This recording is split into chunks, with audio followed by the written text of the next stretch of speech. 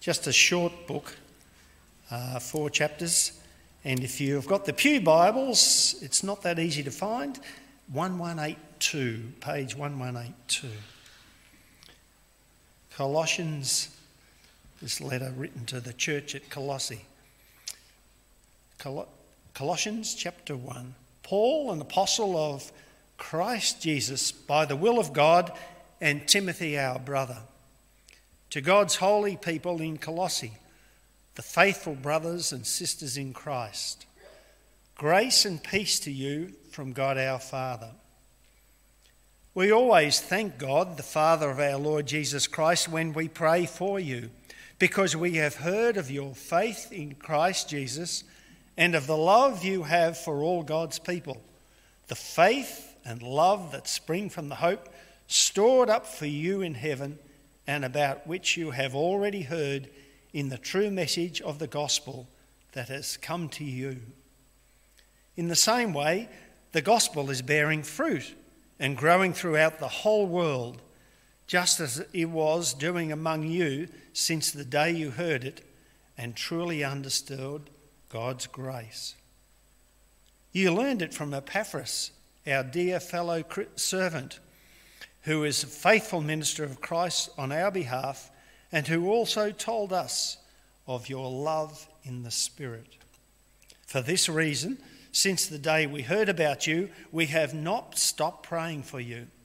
We continually ask God to fill you with the knowledge of his will through all the wisdom and understanding that the Spirit gives, so that you may live a life worthy of the Lord and please him in every way, bearing fruit in every good work, growing in the knowledge of God, being strengthened with all power according to his glorious might, so that you may have great endurance and patience, and giving joyful thanks to the Father who has qualified you to share in the inheritance of his holy people in the kingdom of light. For he has rescued us from the dominion of darkness and brought us into the kingdom of the Son he loves, in whom we have redemption, the forgiveness of sins. This is the word of God. Amen.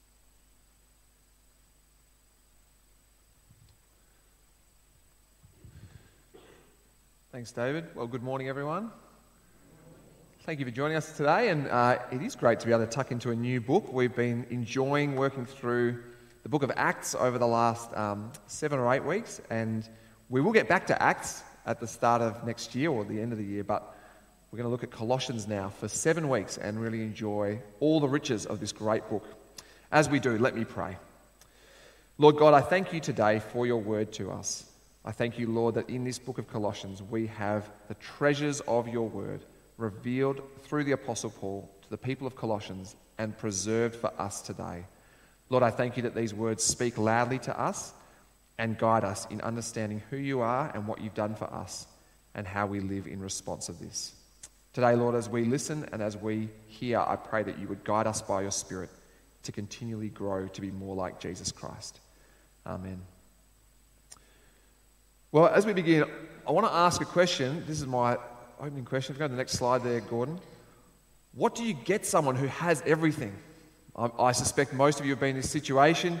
You've been trying to buy a gift for someone and you think, they've got it all. What on earth could I get them?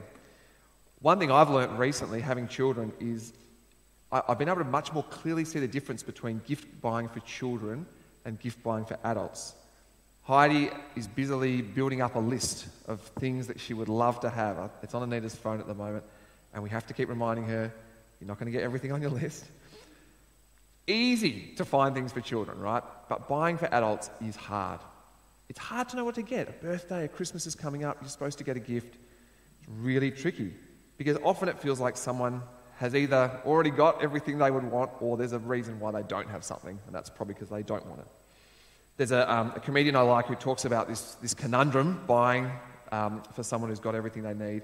And he says, as an adult, but particularly he thinks as an adult man, you have to be very careful what you say in the kind of 3 weeks before your birthday, because people are listening for any clue to think of something good to get you. And he talks about this time he was He identified a bird in his garden. He said, well, I said, I didn't know you knew much about birds. He says, yeah, just a little bit, just know a few birds. For his birthday, binoculars, bird watching book, everything. He says, you've got to be very careful because people have no idea what to buy you. In our small group, we have a similar version of this question sometimes, which is, what do you pray for someone who has everything? We really enjoy sharing about our lives and praying for each other in our small group. And there's usually lots of really helpful and important requests. But sometimes for people, things are going okay. Family, relationships, walk with God, work, what have you. It's going okay.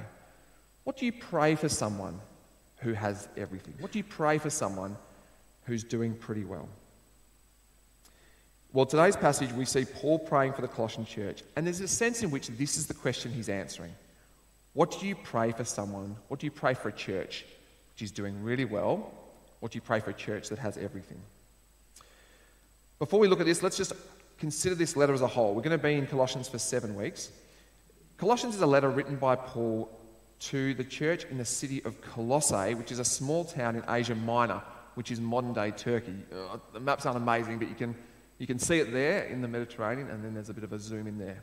Not a big town, in the centre of Turkey.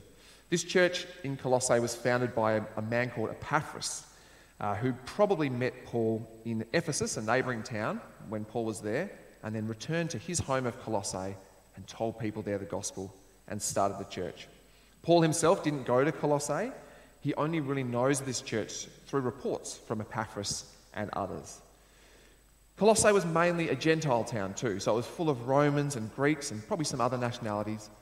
There would have been some Jewish people there, but they would have been definitely a minority in the town. And the church would have been similar. The church would have also been mainly made up of people of Greek and Roman background rather than Jewish background. Paul writes this letter while he's in prison in Rome in about 60 or 61 AD, and he sends this letter off with two gentlemen, Tychicus and Onesimus. And Onesimus was a local of Colossae, so he was heading home. And these two gentlemen, they took at least 3 letters with them. Colossians, Philemon, and another letter to the Laodiceans, which unfortunately hasn't survived to the present day. But they took these letters from Rome to Turkey. As we get into this letter, we'll get a sense of its contents. We'll get a sense of why Paul is writing this letter from prison in Rome. And a bit of that comes out today. But maybe the biggest thing we see in today is we see what the Colossians were like. Most of our reading today is a prayer that Paul is recounting to the Colossians. He's saying, this is the sort of thing I pray for you. And there's kind of 2 halves here. There's a thanksgiving, I thank God for you for all these things. And there's a petition or a request to God. This is what I pray, this is what I want to see in you. This is what I pray for God to do amongst you. He thanks God for them and he prays something for them. And we get an insight into who they are from this. And if I was going to summarise that, we will say the Colossian church is complete and not yet mature. Complete but not yet mature. All right, let's have a look at these sections as we consider this passage. In the first section, we see the Colossians are a complete church. I'll read this again. It says, Paul, an apostle of Christ Jesus, by the will of God, and Timothy, our brother, to God's holy people in Colossae, the faithful brothers and sisters in Christ, grace and peace to you from God our Father. It's a pretty standard kind of ancient form letter greeting. It's probably not the sort of letter form greeting you use today, but that was pretty common in this time. It's clear that Timothy's there with him in Rome, and he greets these people he's never met. He greets them with grace and peace. Then we get a thanksgiving section from verses 3 to 8. We always thank God, the Father of our Lord Jesus Christ, when we pray for you, because we have heard of your faith in Christ Jesus and of the love you have for all God's people, the faith and love that spring from the hope stored up for you in heaven and about which you have already heard in the true message of the gospel that has come to you. In the same way, the gospel is bearing fruit and growing throughout the whole world, just as it has been doing among you since the day you heard it and truly understood God's grace. You learnt it from Epaphras, our dear fellow servant, who's a faithful minister of Christ on our behalf, and who also told us of your love in the Spirit. All right, what's all this about? I find these sections of Paul's letters really hard. They're so meaty, aren't they? And there's so many little phrases and things. You kind of have to do a bit of chewing to get into what's he's saying here. Another reason this can be hard to consume, in the original Greek, that's a single sentence. The NIV breaks it up into 3 sentences to make it a bit more readable. But certainly for Paul, this is one thought that's just pouring out of him as he writes or as he dictates this letter. And he's writing that he thanks God for this church when he prays for them. He thanks God for their faith in Jesus, their love for other Christians, and he says this faith and love come from the hope they have about their future in heaven. Do you hear those 3 things? They've got faith, they've got hope, and they've got love. This is really important, I think, because it shows how complete this church is. They're not missing anything. A church of faith, hope, and love is complete. It's a well-rounded church. In 1 Corinthians 13, Paul famously identifies these 3 values as the things that remain. These 3 remain: faith, hope, and love. But to really see the importance of this church having faith, hope, and love, church he's never met, church that was founded without his influence, is to compare the Colossian church with another church he writes to, the church in Ephesus. I'll just do this for a moment, but hopefully this makes sense. When Paul writes to the Ephesians, this is the Thanksgiving setting. This is a different letter, the letter to Ephesians. Have a listen to what he thanks them for. For this reason, ever since I heard about your faith in the Lord Jesus and your love for all God's people, I have not stopped giving thanks for you, remembering you in my prayers. I keep asking that the God of our Lord Jesus Christ, the glorious Father, may give you the spirit of wisdom and revelation so you may know him better. I pray that the eyes of your heart may be enlightened in order that you may know the hope to which he has called you, the riches of his glorious inheritance in his holy people, and his incomparably great power for us who believe. Check this out. So this is the letter to Ephesus, a different church. And he thanks them there for their faith and their love, doesn't he? That's pretty good. They're doing all right. They've got faith and love. But he doesn't thank God for their hope. Then a few verses later, you see what his prayer is. He actually prays that God would open their heart so that they may have hope. This church in Ephesus, they're not a terrible church, but they're low on hope. They're not a church full of hope. And so he prays for hope. They've got faith and love, not so much hope. In Colossians, they have all 3, don't they? I find it really helpful to see the picture of this church. It's a really complete church. It's got faith, hope, and love. And I think this is a really important starting point in this letter because it gives us a sense of Paul's writing here. He's not writing to a church that's just missing something crucial, that's missed the plot or something. He's not writing to a church that's off the rails, that's full of heresy and division. He's not writing to a church that's about to collapse or be defeated. He's writing to a healthy church which has these markers of health: faith, hope, and love. But there's more. There's more to be thankful for. He says the faith, hope, and love come from the gospel that they believed. Now, that's probably not a huge surprise. The Colossians heard the gospel of Jesus, they believed it, and they've grown in faith, hope, and love. But then have a look what Paul does. It's like he gets a bit distracted. He's writing again, he's probably dictating about the gospel, and he thinks, yeah, gospel, let's write more about gospel.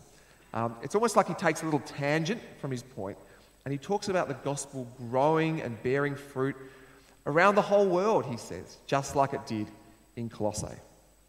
And then he confirms they learnt the gospel from Epaphras, the founder of the church. What's going on here? I think this is really important. Paul didn't start this church. This is not his church. Epaphras founded it. He didn't go to Colossae and tell them the gospel. Someone else did that. And so when he thinks of Colossae, when he's writing to this church, he instantly thinks of gospel spread. He thinks of the way the gospel works. He thanks God for their faith, hope, and love, but he celebrates this is a church. This church is a model of gospel spread. They're an example for Paul of the gospel, the good news about Jesus, almost having a life of its own. When I think of this, I often suspect Paul might be less excited about a church that he wasn't involved in. It didn't rely on him. He wasn't really directly a factor for this church growing. But I think he's actually more excited. He loves the fact that the spread of the gospel, it doesn't rely on him. It's not all on his shoulders. He wants to see more churches like this in the world, churches that just take off, the gospel just spreading, and all he has to do is just celebrate the good news. And so he highlights Epaphras, the one who brought them the gospel, where it's grown. Not only that, though, this is a complete church. This is not some half-hearted church where Paul's now thinking, great, it's great this church has started, but it's a mess. It's a disaster. I wasn't there to kind of ease it into being. Now I've got to go and kind of clean up Epaphras' mess or something. No, this is a well-rounded church. This is a wonderful church that's taken off without his direction. And he celebrates that. He thinks this is fantastic. And it's a great kingdom mindset, isn't it, too? In mentioning Epaphras, I think he's celebrating the fact he's actually not going to need to get credit for this church. Someone else can get some credit for this. He doesn't mind. He just wants to celebrate that a wonderful church has grown due to the gospel they received from someone else. I wonder how we go having the same mentality as Paul here. Maybe when we see or we hear of ministries that have nothing to do with us, how do we feel? And as a pastor here, and I'll be very honest, I have to confess, sometimes there is a risk for me of feeling jealous. Sometimes when I hear about other great events or great youth ministries or large-scale baptisms or numbers at gatherings, I can think, I wish we had that here. It's not a great mentality, is it? And it's something I need to keep fighting. See, I want to be more kingdom-focused, like Paul. I want to celebrate ministry that's got nothing to do with me. Just for the fact that God's being glorified, just for the fact that people are trusting in Jesus. And I think it's a fight we all have, that fight against a territorial mentality. And I think Paul here, he does it so well. We see his joy, thanking God for the faith, hope, and love of this church due to the gospel they received from someone else. So what comes next? Well, Paul's just given thanks for this church being complete. They've got faith, they've got hope, and they've got love. A complete and healthy church. He loves the gospel has spread beyond his own personal reach. It's already spreading across the Mediterranean. So what does he pray for them? What does he pray for this church? At the start, I asked this question. What do you pray for someone who has everything? Let me have a look. This is from verse 9. For this reason, since the day we heard about you, we have not stopped praying for you. We continually ask God to fill you with the knowledge of his will through all the wisdom and understanding the Spirit gives, so that you may live a life worthy of the Lord and please him in every way, bearing fruit in every good work, growing in the knowledge of God, being strengthened with all power according to his glorious might, so that you may have great endurance and patience, and giving joyful thanks to the Father who has qualified you to share in the inheritance of his holy people in the kingdom of light. For he has rescued us from the dominion of darkness and brought us into the kingdom of the Son he loves, in whom we have redemption, the forgiveness of sins. It's a bit of a curious prayer, this one here. This is his request prayer to God. And again, it's all one sentence in the original Greek, from verse 9 through to verse 14. One thought for Paul. And the main thing he prays for them here is knowledge of God's will. Knowledge of God's will. Why would Paul pray for this church? They're doing well. They've got faith, hope, and love. But he prays for knowledge of God's will. It's probably not God's will for each of them as individuals, a particular track or goal they should be following, but God's will in the world, which is really focused on a couple of things. God's will to send Jesus and rescue all who believe in him, and God's will for his people to live lives that glorify God. He wants them to know these purposes of God just a bit more deeply. And he says this will come from wisdom and understanding that the Spirit gives. Now, knowing about God and knowing God's will is always a good thing. To understand who God is, what God does. But Paul's got his eyes on a particular outcome of knowing God's will, and that's that they would live holy lives. His phrasing is, live a life worthy of the Lord and please him in every way.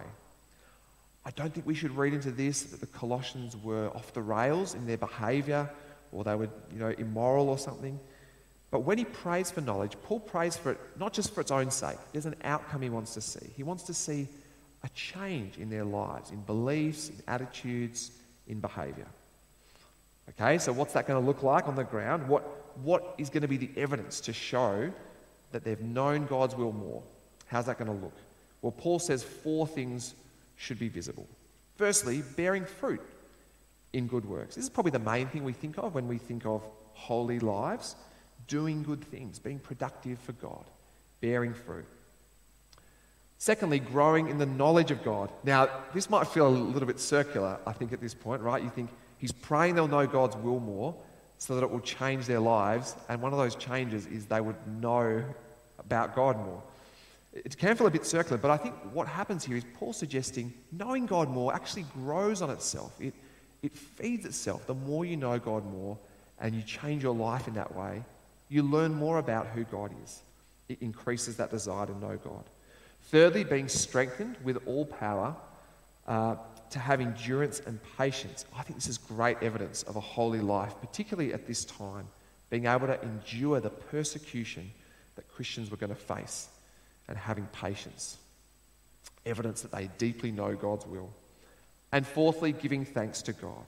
That is, as they know God's will more, one big change that they should see is they should be more thankful to God for what he's done. And I think that makes sense. So much of God's will is about what he does for us, for our benefit. So as the Colossians deepen that knowledge of what God's done for them in Jesus, it should result in gratitude and thanksgiving. Paul finishes his prayer with a reminder of God's rescue of his people through Jesus, from the kingdom of darkness to the kingdom of light. Okay, there's quite a lot in there. There's a lot in there. What does it really mean? I would say in summary, Paul wants the Colossians to know God's will and live in light of that. To know God's will and live in light of that. Now, that might sound fine. That might sound pretty uncontroversial. It might almost sound a bit generic, a bit vanilla, perhaps. Why is this important here? And how does this line up with that thanksgiving from before?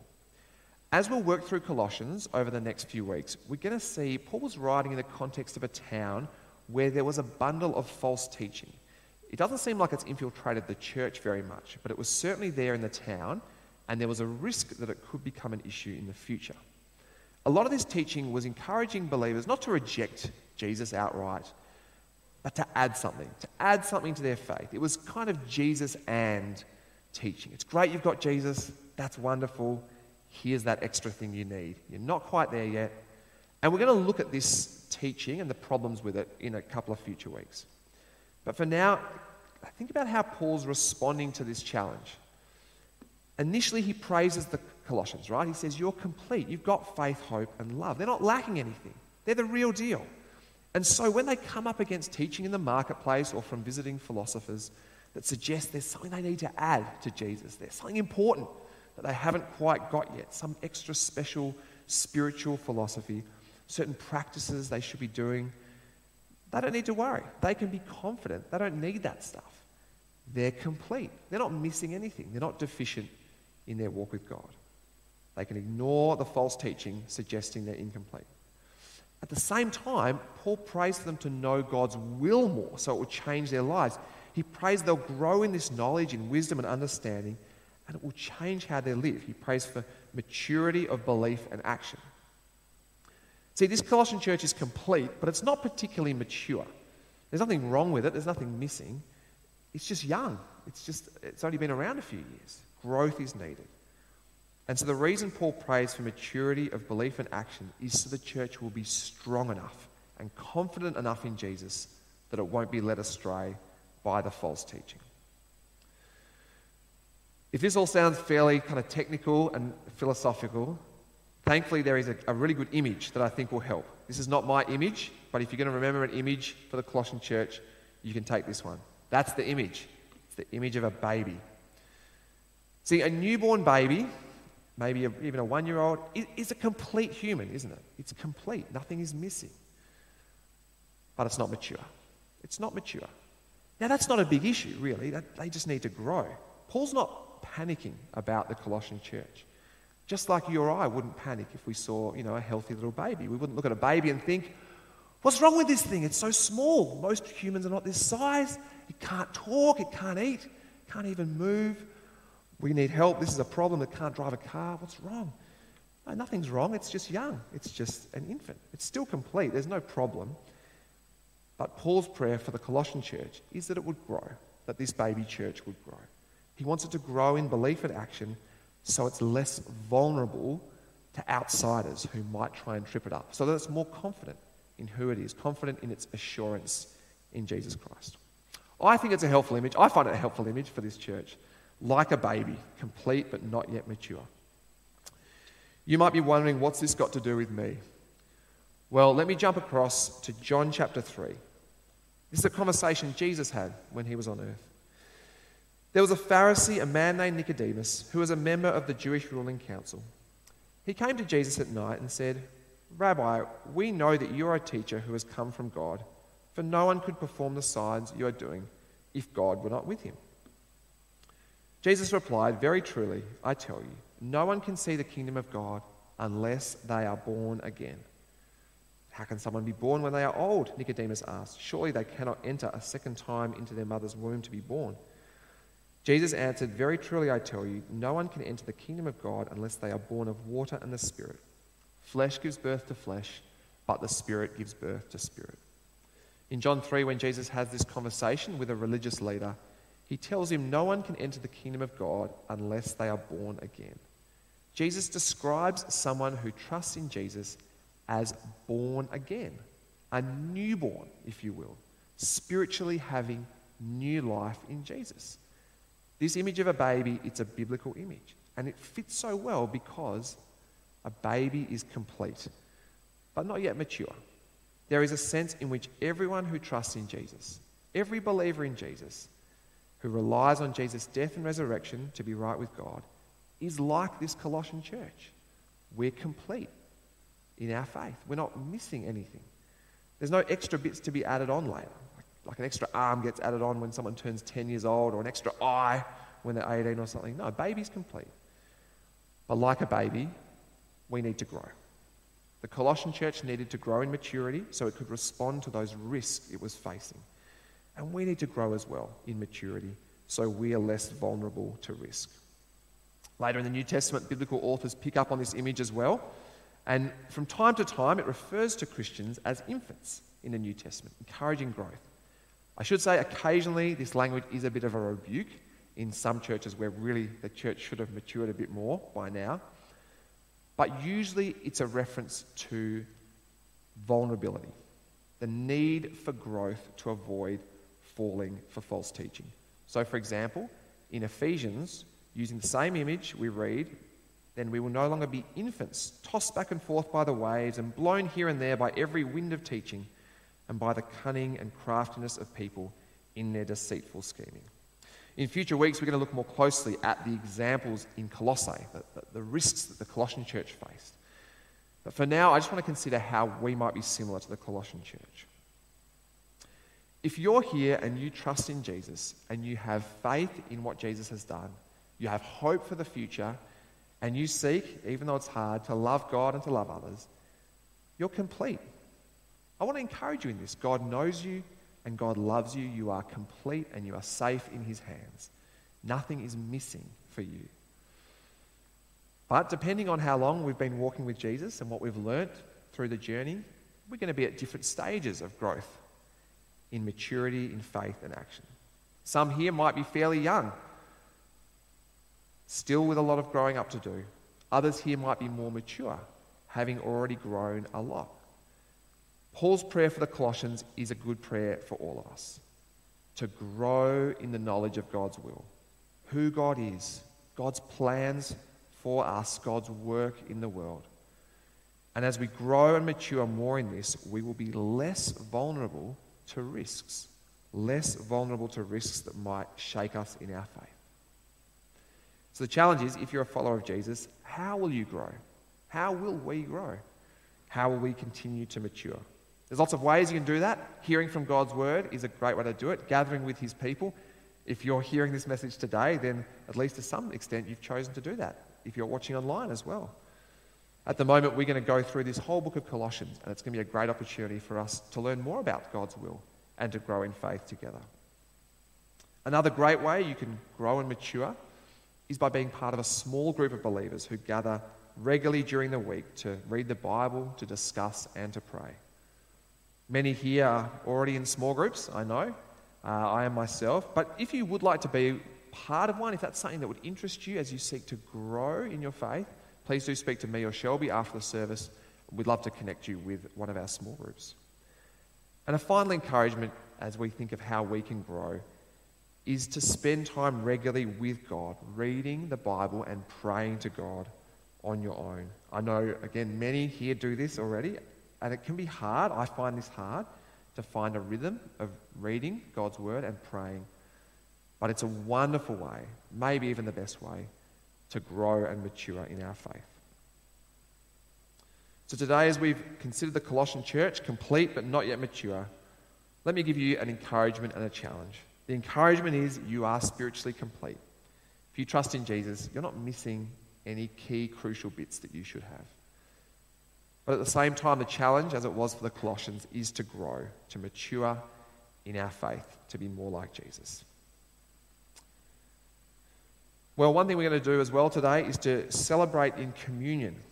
And as Paul celebrated the fact that the Colossians were a complete church, even if they weren't mature yet, when we share in the communion meal, we also celebrate we are complete as believers in Jesus because of what Jesus has done for us on the cross. Because of our predisposition to reject and ignore God, our default state before God is guilty. But because of Jesus' death in our place, all who trust in Jesus, all who receive Jesus' forgiveness through his death for us, we have everything we need to stand before God forgiven and free. We are complete. We are complete. Let me pray now and let me thank God for what he's done for us in Jesus. Lord God, this morning we come before you humbly. Lord, acknowledging before you our sin, our rejection of you, our disregarding of your call in our lives. And Lord, we are sorry. And Lord, we come before you today grateful as well. Grateful that you did not leave us to wallow in our sin. Lord, you did not leave us as our sins deserve, but you came in the flesh, Jesus Christ our Lord, lived and died and rose again for our sake, taking upon yourself the consequences of our sin and rejection of you, so, Lord, that we might receive forgiveness and freedom. And thank you, Lord, that through what you've done, not through any effort of our own, but through what you've done, you have made us complete.